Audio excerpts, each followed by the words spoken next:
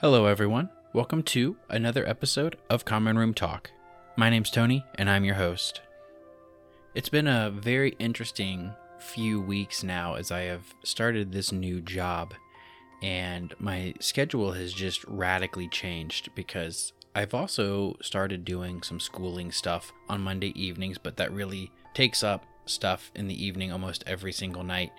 And then when you mix in all of that with church and then spending time with my wife and just all of these other obligations, it's making it harder to, I guess, be as fully prepared for these episodes. And so going forward, I do ask, please, if there's anything that I miss or misspeak on, let me know, because there's a very good chance that I'm going to. I don't feel as prepared for these episodes as I normally do.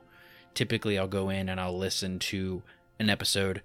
I'll watch the corresponding events in the movie, and I just kind of just sit there and ponder on them a bit, and then I'll usually start recording. And so, yeah, it's different for me right now. I'm still adjusting to this schedule, but no plans on changing the fact that I'm putting these out every single week. I enjoy doing this. I love talking about Harry Potter. This is something that has become part of my weekly routine, and I don't want to change that because I really do enjoy doing this.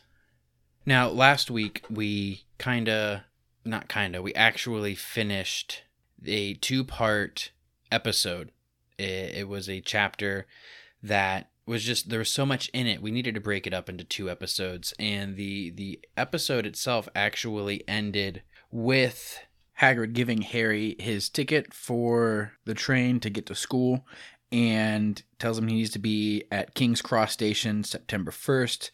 And if there's any problems with the Dursleys, to send him a letter by Owl, and that she'll know where to find him. And he just bids him farewell. As the train kind of pulls out of the station, Harry turns to look to wave bye to Hagrid, and he is gone. So right off the bat, we already know that this is very different than what happens in the movie, where Hagrid actually takes him to King's Cross, gives him his ticket.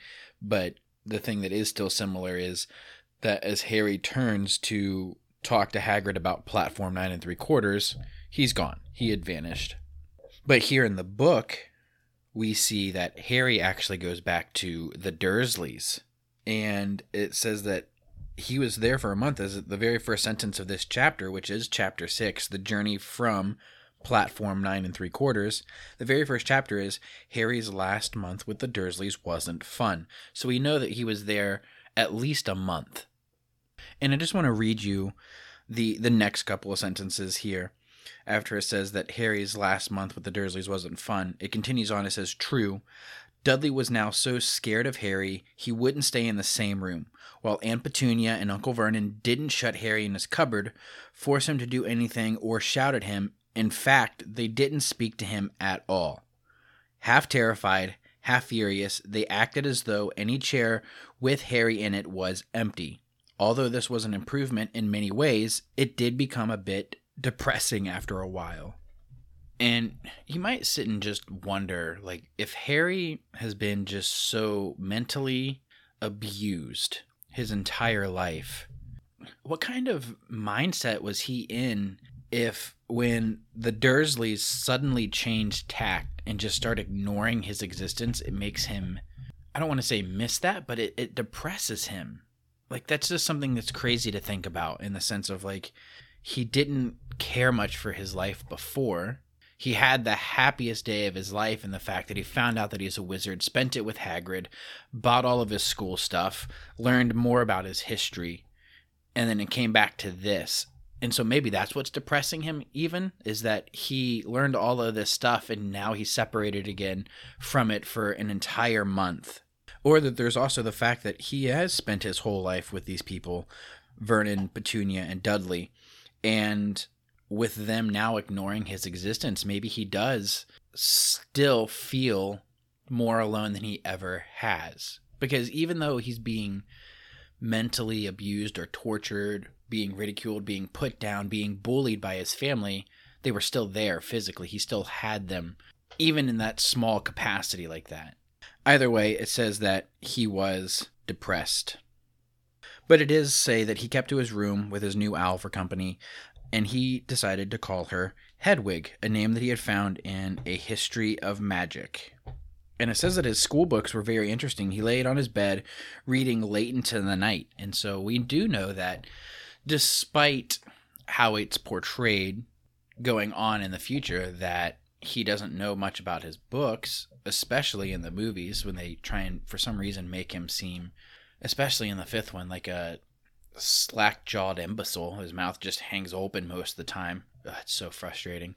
But he spends time in his books. Like, he does read them. He does get into them. And so that is a really cool aspect to think about, too, is that he is exposed to these books. He spent, it says, nights late into the night reading his books. I also just realized if you hear, like, it sounds like a clopping noise or a chewing noise, that is our puppy in the background as we got her this antler to chew on.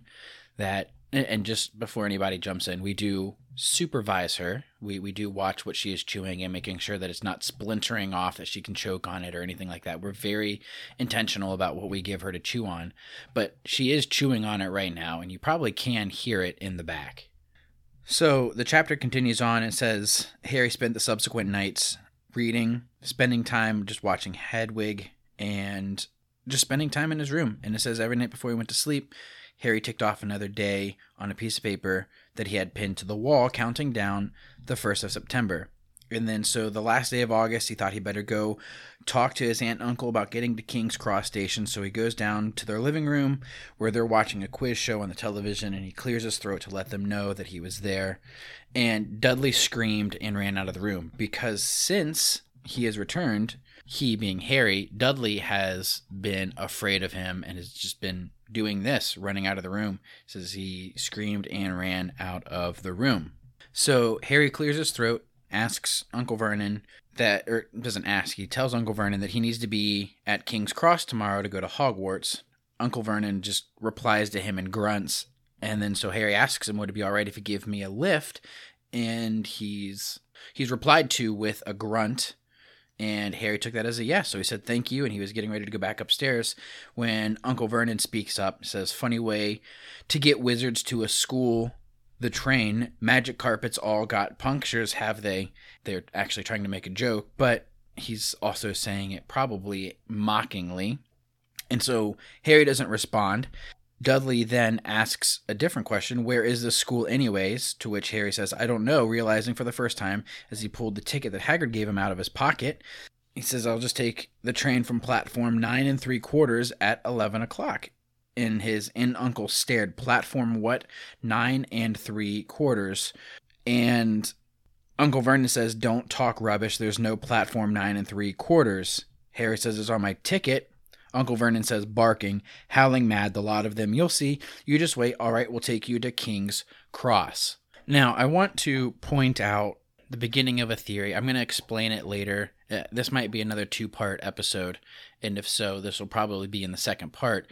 But I think that platform 9 3/4 is relatively new in the fact that I think that maybe the platform number changes. And the first part of it being this, because Uncle Vernon and Aunt Petunia look at each other when Harry mentions the platform number as if they had never heard of this before. And we've already discussed in previous episodes about how aware Uncle Vernon is of the magical world because of Petunia telling him everything. Obviously, she grew up with Lily, and so she was affiliated with Lily going to school for 7 years. And knowing how she probably would have done it at first because of jealousy, and then later on, obviously out of just spite and envy, which is still probably in and around jealousy. But for Petunia to look as confused as Uncle Vernon here and not understand what's going on kind of shows you that it might not have always been platform 9 3/4. And I'm going to explain more of this later on. But Uncle Vernon does agree to take Harry to King's Cross, says they're going to London tomorrow anyways, or he wouldn't bother. Harry asks why they're going to London, and Vernon replies, taking Dudley to the hospital. Has to have this ruddy tail removed before he goes to Smeltings. Dudley has been living with this pig's tail for a month now. Like, no wonder, one, he's scared of Harry, but two, he's probably still having issues sitting down. And it's comical to me just thinking about Dudley with this tail for an entire month. That would have been something in itself just to put in the movie. So the next morning, Harry wakes up at 5 in the morning, and he was just too excited and nervous to go back to sleep. So he gets up, he's checking all of his stuff, making sure he has everything ready. And 2 hours later, the Dursleys are up, they're all packed, Harry's trunk's in the car, and they're ready to go. And Petunia had to talk Dudley into actually sitting next to Harry on the way there. They get to King's Cross Station, it's 10:30, and Uncle Vernon actually puts Harry's trunk on a trolley, and Vernon himself wheels it in to the station. And Harry thought it was really kind, and that was until Uncle Vernon just stopped dead in between platforms 9 and platforms 10 with this nasty grin on his face. He said, "There you are. There's the platforms. Should be somewhere here in the middle. They don't seem to have built it yet, have they?" And then Harry's looking around, and it says, of course, he was right. There was a big plastic number 9 over platform number 9 and a big plastic 10 over the one next to it. And in the middle, there was nothing at all. And so Uncle Vernon says, "Have a good term," and they are on their way out. His smile was nastier than it was before, and they left without saying another word. And so Harry's just left there. He turned around, he saw them all drive away. All three of them were laughing. It says that Harry's mouth went rather dry. He has no idea what he's going to do. He's literally just left here at the station alone. So what is going to happen? So Harry's standing there trying to figure out what he's going to do next, and he's starting to attract a lot of funny looks because of Hedwig. She's in the cage here. Not typical to see a snowy owl just here in the middle of a train station like this. And so he decided that he was going to stop and ask somebody about the platform.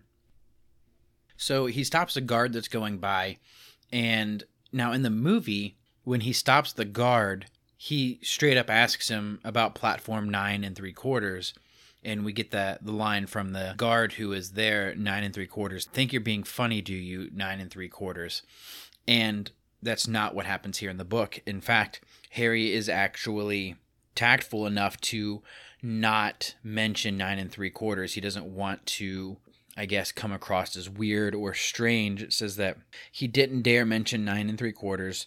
The guard had never heard of Hogwarts, and when Harry couldn't even tell him what part of the country it was in, he started to get annoyed as though Harry was being stupid on purpose. And so Harry then is just growing desperate. He had asked for a train that left at 11 o'clock, but the guard said there wasn't one that left at 11. And in the end, the guard strode away muttering about time wasters. And so you still kind of see a resemblance to what happens in the movie as the guard wanders away, kind of muttering to himself. At this point, Harry is borderline panicking. He doesn't know what to do. According to a clock that was on the arrivals board, he had about 10 minutes left to get on the train to Hogwarts, and he had no idea how to do it. He was stranded in the middle of the station with a trunk he could hardly lift, a pocket full of wizard money, and a large owl. And so he starts to speculate Hagrid must have forgotten to tell him something that you had to do, like tapping the brick that was on the left to get into Diagon Alley. And he's just wondering to himself if maybe he should pull his wand out and start tapping on things, trying to figure out one way or another how to get into this platform. And then at this moment, as he's contemplating these things, a group of people pass by. It's just right behind him, and he caught a few words of what they were saying. And this is what you hear being said in the movie as well. "Packed with muggles, of course." And so Harry swings around. The speaker was a plump woman who was talking to 4 boys, all with flaming red hair, and each of them were pushing a trunk that was like Harry's, all in front of them. And it says here, and they had an owl. And I'm guessing they're probably talking about Errol. We don't hear the name of their owl just yet. But Harry sees them and recognizes them and could tell that they were wizards. And something that I thought about in regards to this is just in regards also to what I'm about to bring up next, in the sense of the platform number changing. You know what? I'm just going to wait. I'm going to talk about it here when I get to that. It says, Harry swung around and the speaker was this woman. They had an owl. He recognized them as wizards. His heart is just going nuts. It's hammering. He pushed his trolley after them. They stopped, and so did he, just near enough to hear what they were saying. This is one of the reasons why I think that the platform number changes from time to time, because Molly says here, now, what's the platform number? Said the mother's boy. I just call her Molly as if we already established who she was. We already know who this is, but the book hasn't yet. So we're going to go back to her not having a name. So just kind of forget all of that. Now, what's the platform number? Said the boy's mother. 9 3/4 piped up a small girl, also redheaded, who was holding her hand. Now, this is why I think that this might change. You can't tell me that, whether you want to say it's mom brain or whatever, I don't care. You cannot tell me that the 7 years that she would have went to school and you had 14 years between Bill and Charlie, a few more years with Percy, and then maybe 2 or 3 more with the twins. And this is just crazy to me that she wouldn't know what the platform number would be, doing this year after year after year for many years now, and then also doing it herself. I think that this would be a really good way to maybe keep your anonymity if you're Hogwarts, because you have to think, for centuries now, for however long King's Cross has probably been there, people were getting to Hogwarts on the Hogwarts Express. And we're going to talk a little bit about the Hogwarts Express in a bit. But wizards were using it to get to Hogwarts. Year after year, kids are pushing trolleys. They have their animals. They have their school trunks. Somebody's got to eventually notice. They've got to see something. We don't ever see any kind of magic that is put up like you see at Hogwarts or the Leaky Cauldron or number 12 Grimmauld Place, where muggles are kind of just missing it. Like, they don't see it. Their eyes slide from one side of it to the next without actually seeing it themselves.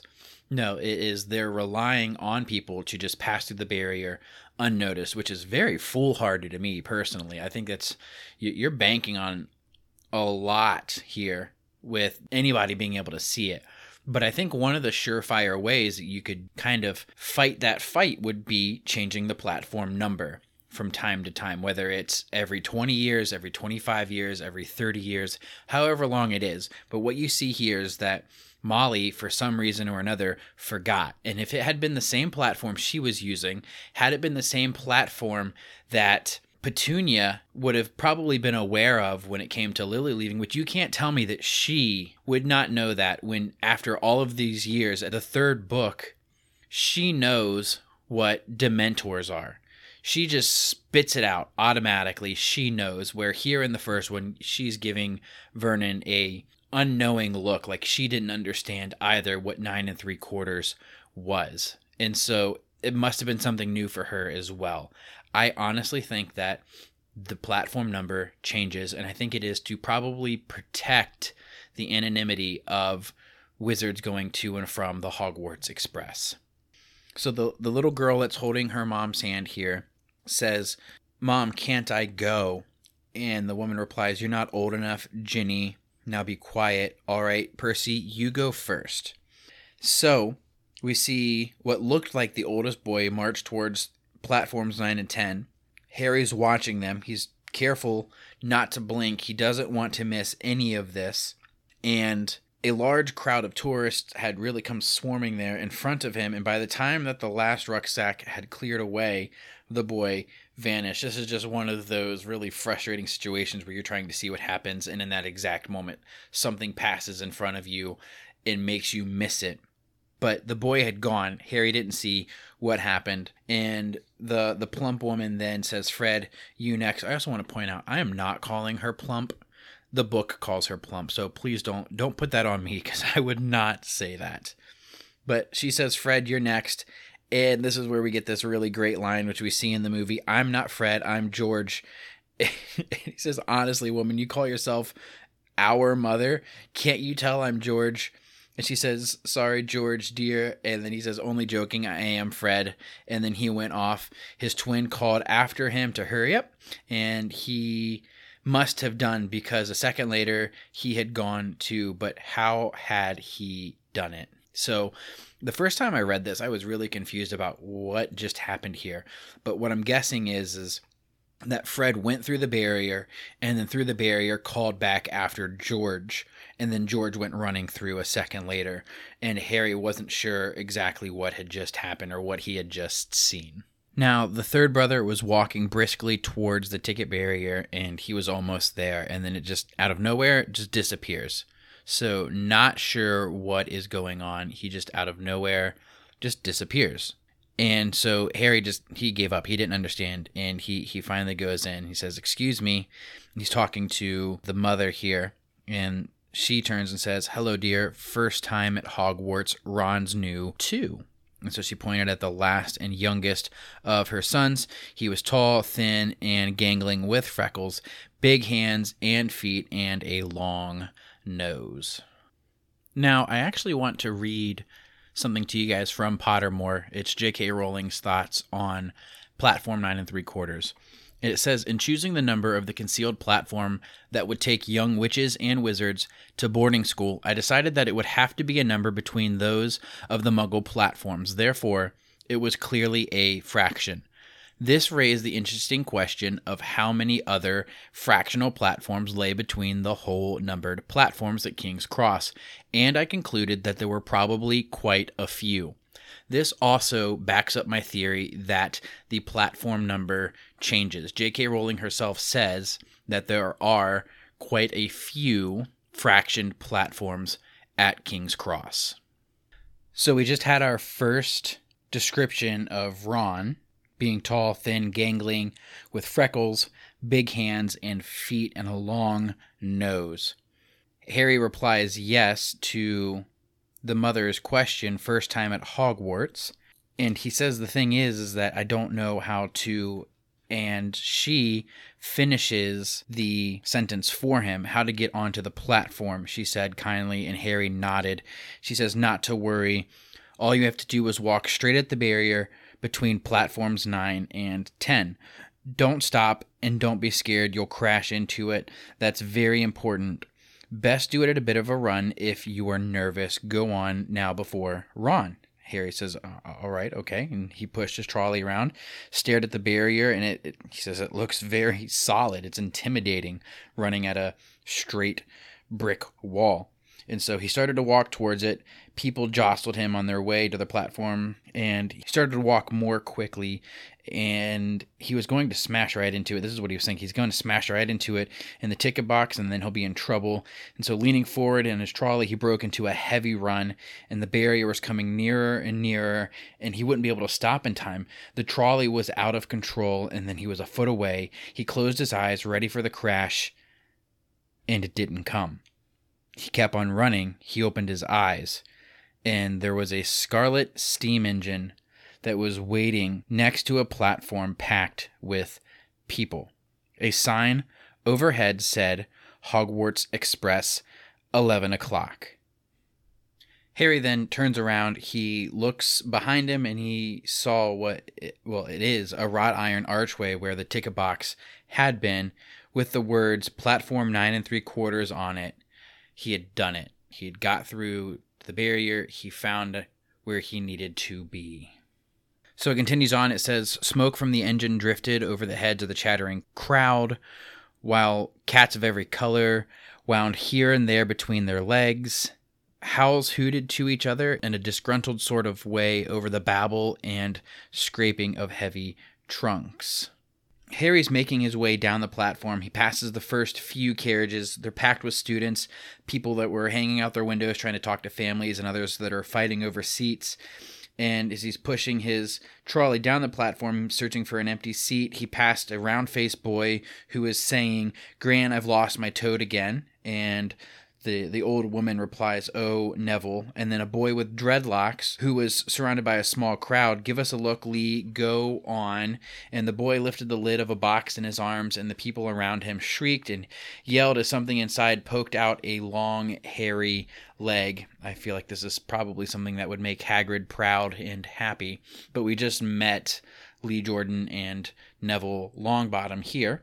Harry continues to pass through the crowd until he finds an empty compartment near the end of the train. He puts Hedwig inside first and then starts to shove and heave his trunk inside.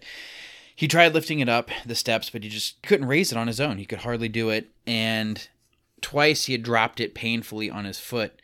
And then somebody asks, "Do you want a hand?" He says, "Yes, please." The reply is, "Oi, come here, Fred, come here, help." With the twins' help, Harry's trunk was at last tucked away in the corner of the compartment. So the twins that he had met, or not met, had seen, he had watched them disappear into the barrier, came over and helped him. He says thanks, pushing his sweaty hair out of his eyes. And so what he's doing, he's moving his hair out of his face, which then obviously reveals something on his forehead. Question immediately is, "What's that?" said one of the twins, pointing at Harry's lightning scar. "Blimey," said the other twin. "Are you?" "He is," said the first twin. "Aren't you?" he added to Harry. Harry says, "What?" "Harry Potter," chorused the twins. So they're saying this at the same time, which we get a lot in the movies when they talk together. I love that part. And Harry's response is, "Oh, him. Oh, I mean, yes, I am." And the two boys kind of gawped at him, and Harry felt himself go red. Then to his relief, a voice came floating in through the train's open door. "Fred, George, are you there?" They reply with, "Coming, Mom." They take one last look at Harry, and then they hop off the train. Harry then sits down next to a window where he's half hidden, and he can watch this red-headed family on the platform and hear what they're talking about. And this is where you hear something that is actually talked about in the movie later on, still on the train, though. You hear, "Ron, you've got something on your nose." The youngest boy tried to jerk out of the way, but she grabbed him and began rubbing the end of his nose. "Mom, get off." He wiggled free. Has Ickle Ronnie got something on his nose?" And I purposely said something weird like that because it's how it's said here in the book. That was one of the twins who says that. Ron replies with, "Shut up." The mother then replies with, "Where's Percy?" And somebody then says, "He's coming now."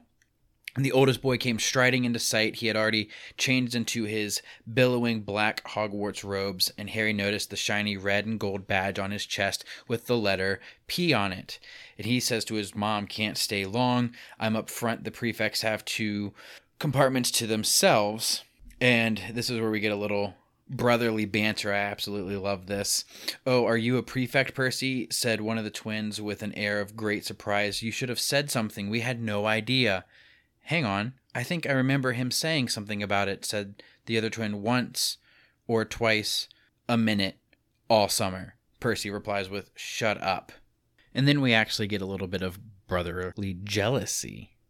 "How come Percy gets new robes anyway?" said one of the twins. "Because he's a prefect," says their mother fondly. Now, she kisses Percy on the cheek, and he leaves, and then she turns to the twins. "Now, you two, this year, you behave yourselves. If I get one more owl telling me you've blown up a toilet or..." And they reply, "Blown up a toilet? We've never blown up a toilet." "That's a great idea, though. Thanks, Mom." She says, "It's not funny. Look after Ron." And they reply with, "Don't worry, Ickle Ronnykins is safe with us." This again is these great nicknames that you get. Ron says, "Shut up." He was almost as tall as the twins already, and his nose was still pink where his mother had rubbed it. And then one of them says, "Mom, guess what? Guess who we just met?" And then at this point, Harry leans back quickly so they couldn't see them looking. The twins continue, "You know the black-haired boy who was near us in the station? Do you know who he is?" She says, "Who?" He says, "Harry Potter." Harry heard the girl's little voice. "Oh, Mom, can I go on the train and see him? Mom, please." She replies, "You've already seen him, Ginny, and the poor boy isn't something you goggle at."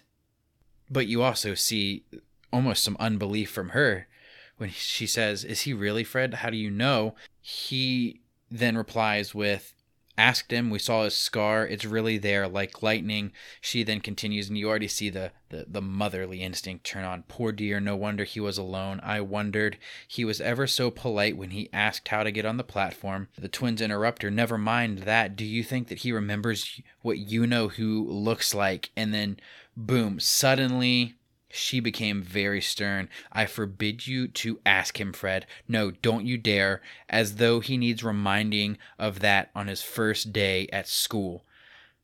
The whistle for the train then goes off, and the mother says, hurry up. The boys clambered onto the train, and they then leaned out the window for her to kiss them goodbye, and their youngest sister began to cry. Don't, Jenny. We'll send you loads of owls. We'll send you a Hogwarts toilet seat. George, only joking, Mom. And then the train began to move. Harry saw that the brothers' mom was waving, and their sister, half laughing, half crying, running to keep up with the train while it gathered too much speed. Then she fell back and waved. Harry watched the girl and her mother disappear as the train rounded the corner. Now, on the next page, this is the first page in a while that we've had a good portrait that is done, and this is just a continuation of what you see on the front cover of the book. Again, the illustrated version by Jim Kay, and it's a great portrait of the Hogwarts Express, kind of perched up on one of the overhangs on the wall. It's almost like an owl's perching. It's like that point of view where you're looking down over the front of the Hogwarts Express. There are people walking all along the platform. There's steam billowing everywhere, and everything's kind of just obscured by all of the steam and smoke. And again, this is still the same picture that I talked about in the first episode when we talked about the cover of the book, because this is also on the cover. You do see Harry standing front and center here, pushing his trolley with Hedwig here on it in her cage. You see other owls just flying around. A few other animals. It looks like you see some pigeons. You see Trevor the toad sitting on, it looks like maybe a hat case, and a few cats. And then at the very front of the train, it's sitting right at the very front, is a golden hog with wings. Back behind it is the very front of the train, where you have this black paint on the very front. Has a red star. There's a lantern on top of that that's facing out towards the front. Not a lantern, it's the actual train light. And you have a smokestack right behind that lantern. There are people leaning out of the windows. There are people just all over the place. It's just a really cool photo to see. Not a photo, painting. This is an illustration. And it is gorgeous. I highly recommend, if you don't have the illustrated versions, go get them, because they're amazing. But with that, we transition now more into the interior of the Hogwarts Express. And before we do that, I want to just read what Pottermore actually has and what J.K. Rowling says about the Hogwarts Express.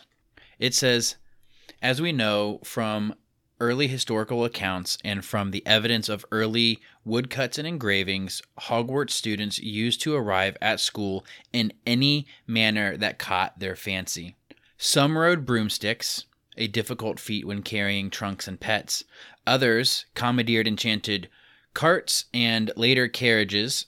Some attempted to apparate, often with disastrous effects, as to the castle and grounds have always been protected with anti-apparition charms. Others rode a variety of magical creatures. In spite of the accidents attendant on these various modes of magical transport, not to mention the annual Muggle sightings of vast numbers of airborne wizards traveling northwards, it remained the responsibility of parents to convey their children to school. Right up until the imposition of the International Statute of Secrecy in 1692. At this point, it became a matter of urgency to find some more discreet method of transporting hundreds of wizarding children from all over Britain to their secret school in the Highlands of Scotland. Port keys were therefore arranged at collecting points all over Britain. The logistics caused problems from the start. Up to a third of the students would fail to arrive every year, having missed their time slot or been unable to find the obtrusive, enchanted object that would transport them to their school. There was also the unfortunate fact that many children were and are portkey sick, and the hospital wing was frequently full to bursting for the first few days of every year, while susceptible students overcame their hysterics and nausea. While admitting that portkeys were not an ideal solution to the problem of school transportation, the Ministry of Magic failed to find an acceptable alternative. A return to the unregulated travel of the past was impossible, and yet a more secure route into the school, for instance, permitting a fireplace that might be officially entered by flue powder, was strongly resisted by successive headmasters who did not wish the security of the castle to be breached. A daring and controversial solution to the thorny problem was finally suggested by Minister for Magic Adeline Gamble, who was much intrigued by Muggle inventions and saw the potential of trains. I think this is right up Arthur Weasley's alley here. Where exactly the Hogwarts Express came from has never been conclusively proven, although it is a fact that there are secret records at the Ministry of Magic detailing a mass operation involving 167 memory charms and the largest ever mass concealment charm performed in Britain. The morning after these alleged crimes, a gleaming scarlet steam engine and carriages astounded the villagers of Hogsmeade, who had also not realized that they had a railway station. While several bemused Muggle railway workers down in Crewe spent the rest of the year grappling with the uncomfortable feeling that they had mislaid something important. The Hogwarts Express underwent several magical modifications before the ministry approved it for school use. Many pureblood families were outraged at the idea of their children using Muggle transport, which they claimed was unsafe, insanitary, and demeaning. However, as the ministry decreed the students either rode the train or did not attend school, the objections were swiftly silenced. And so, yeah, that's an amazing just bit of history about the Hogwarts Express. It was crazy to think that before the Hogwarts Express, that people were using any means of transportation that they could, flying on broomsticks, apparating, or at least attempting to apparate, it said, to disastrous consequences. Magical creatures, anything that they could do, they were trying to do it, and it led to a lot of probably injuries and also Muggle sightings. And to see the implementation then of the Hogwarts Express really ruffled the feathers of the purebloods, and I don't want to say rightfully so, but it is very believable in the fact that they hate any and all things Muggle related. And so for them to have to swallow that pill in which like their kids have to then use Muggle transportation in order to get to where they're going, it also is honestly very ingenious when you think about it, because if you're trying to blend in as the magical world into the Muggle world, using their transportation is a great way of doing so. Nobody's going to really probably bat an eye at a steam engine just traveling through the countryside. And honestly, I think that's where we are going to end with this chapter for now. I said earlier this would probably be a 2-part chapter, and next week there's still 10 pages of this chapter to go, so there's still a lot in here to talk about. And it's exciting. I am really excited to go into this chapter. We're starting to get really into the meat and potatoes of this story. This isn't just introductions anymore. We're starting to get our looks into the wizarding world. We're going to be arriving at Hogwarts. There's going to be a lot more to talk about. And I think that having the 2-part chapters is something that's going to become much more common moving forward, because there's going to be so much to go through. There's going to be so much to talk about when we get to Hogwarts and everything that is there. And even moving into the next few books, obviously the first 3 books being the shortest 3, it's going to be easy to talk about how the movies and the books are related. Once we get past that and we get into Goblet of Fire and on, then there's so much more book to movie. That's where there's going to be a lot of striking differences, especially to anyone who hasn't read the books but has only watched the movies. Once we get into those books, there's going to be a lot of things that you didn't realize you have missed out on. And so, yeah, that's where we're going to leave this one for tonight. I want to thank you guys again so much for listening. If you guys are liking the podcast, please talk about it. I've had people come up to me and tell me that they've really enjoyed it. They're telling their friends about it. Please do the same. If you enjoy this, if you know anybody who likes Harry Potter, even in the slightest bit, tell them about the podcast. Have them listen to it. I had one guy who told me that his kids are listening to it, and even a friend of mine, a buddy of mine, who actually he cuts my hair. It's one of two of my barbers, because they both work in the same place. They both have kids, but the one who was cutting my hair told me today that his son actually likes the sound of my voice, which is really funny to me, that he has his very young son listening to this podcast as well, and they're getting to enjoy this together. And so that's really cool to me. But please like it, share it on any of your social media platforms. Please share it. If you are listening to this on one platform, but you would prefer to listen to it on another, just know we are on all major platforms for podcasting. We are on Google. We are on Spotify. We are on Apple. If there's anywhere that you guys do prefer to listen that I'm not on, let me know. I know that there are a few other places that we can put this out there, whether it's like iHeartRadio or Stitcher. Let me know, and I will do my best to get it on there. But please like it, share it, leave a comment if there's able to be a comment review on there. And then also, if I'm missing something, if there's something that I could be doing better, or if there's something you want me to talk about, or if you have a request for a creature you would like to have talked about, email me, commonroomtalk@gmail.com. Please, it's all one word, super easy, just the title of the show @gmail.com. I want to hear from you guys. I'm very interested to hear your guys' thoughts. So please reach out to me, send me an email, look me up on social media. We do have a Facebook group page for this. If you're listening and you want to see how you can better stay in contact, we are on Facebook. Again, Common Room Talk. We're also on Instagram, Common Room Talk. So please find us, share us, talk about us. Again, thank you so much, guys, for listening. My name's Tony. I'm your host, and this is Common Room Talk.